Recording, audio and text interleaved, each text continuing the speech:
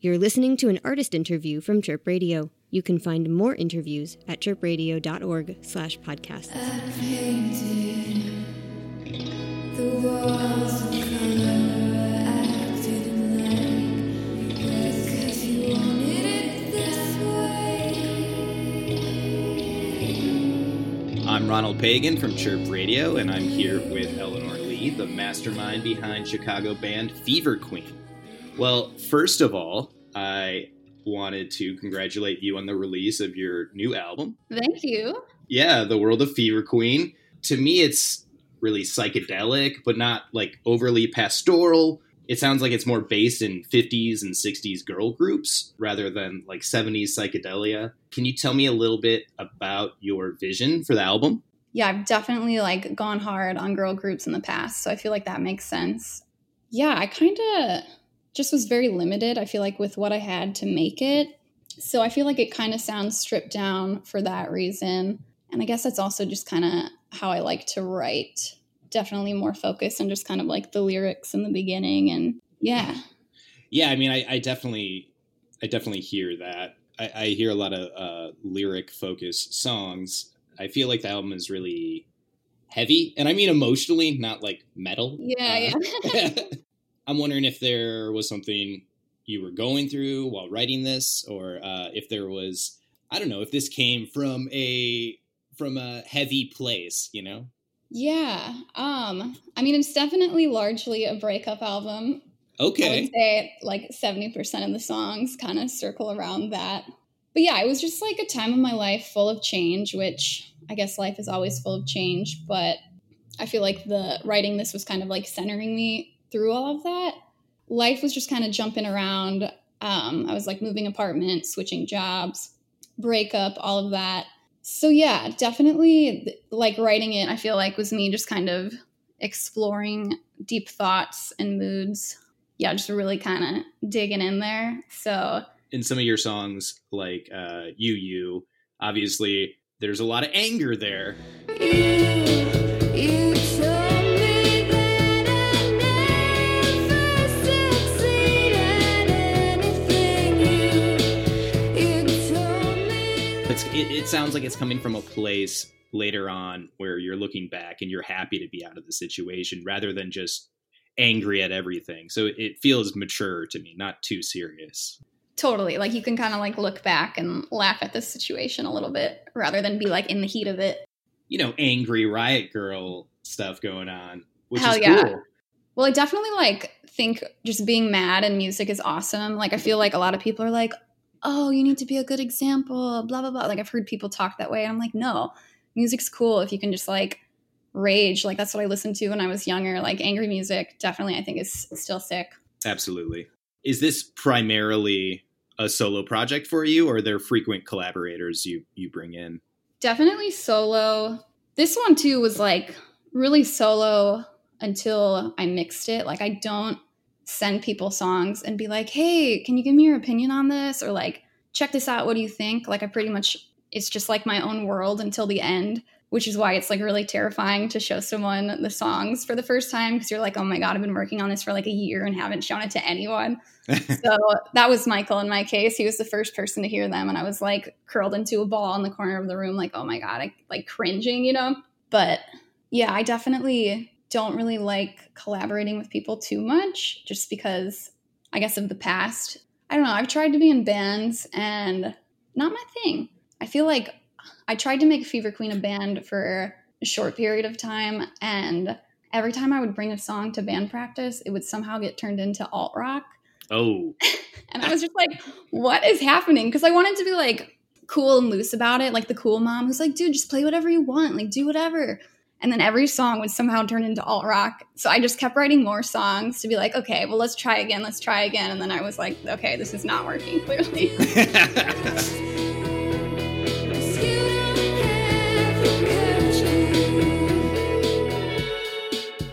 So I'm sure a pandemic is not an easy time to release an album. No, sir.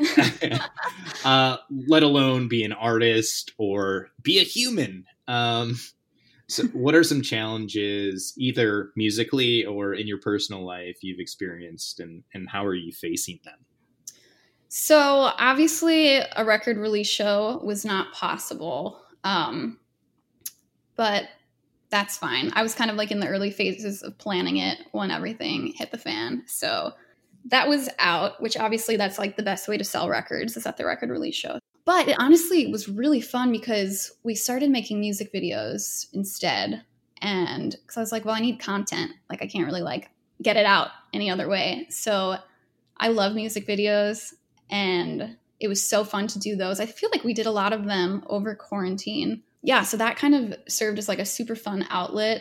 And I feel like kind of like replaced the release show in my mind. And yeah, it's definitely hard to get people to buy records. I mean, in any circumstance, but also during a pandemic. Yeah. So that's been interesting. But I will say I'm a hairstylist. So I wasn't working for 2 months. The salon was closed. And that was like really awesome writing time for me.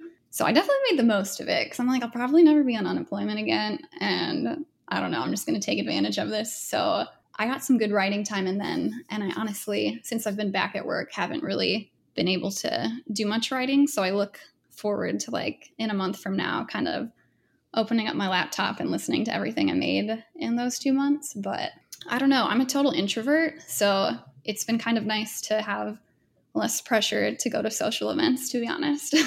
Oh, I'm with you 100% there. There's a reason I'm on radio and not out there at open mics or something. Yeah.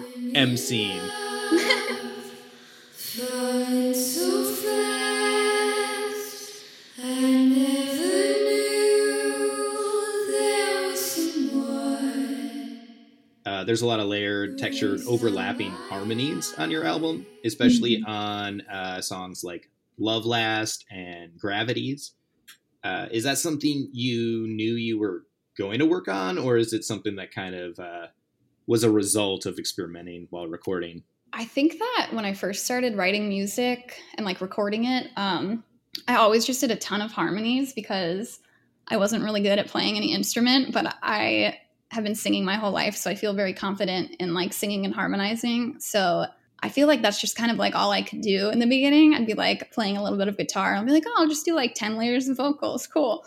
So a little of that has definitely stuck with me. I just love like those choral sounds and I love harmonies. I always have.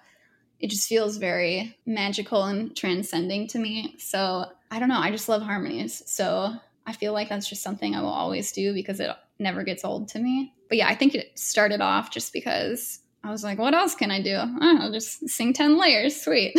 Well, no, I think it's great. It adds a lot of character to the album, and it definitely takes your music in a different direction than some of your older songs. And I think it's very cool to see you grow like that. Thanks. Those gravities just surrendering to invisible forces of love.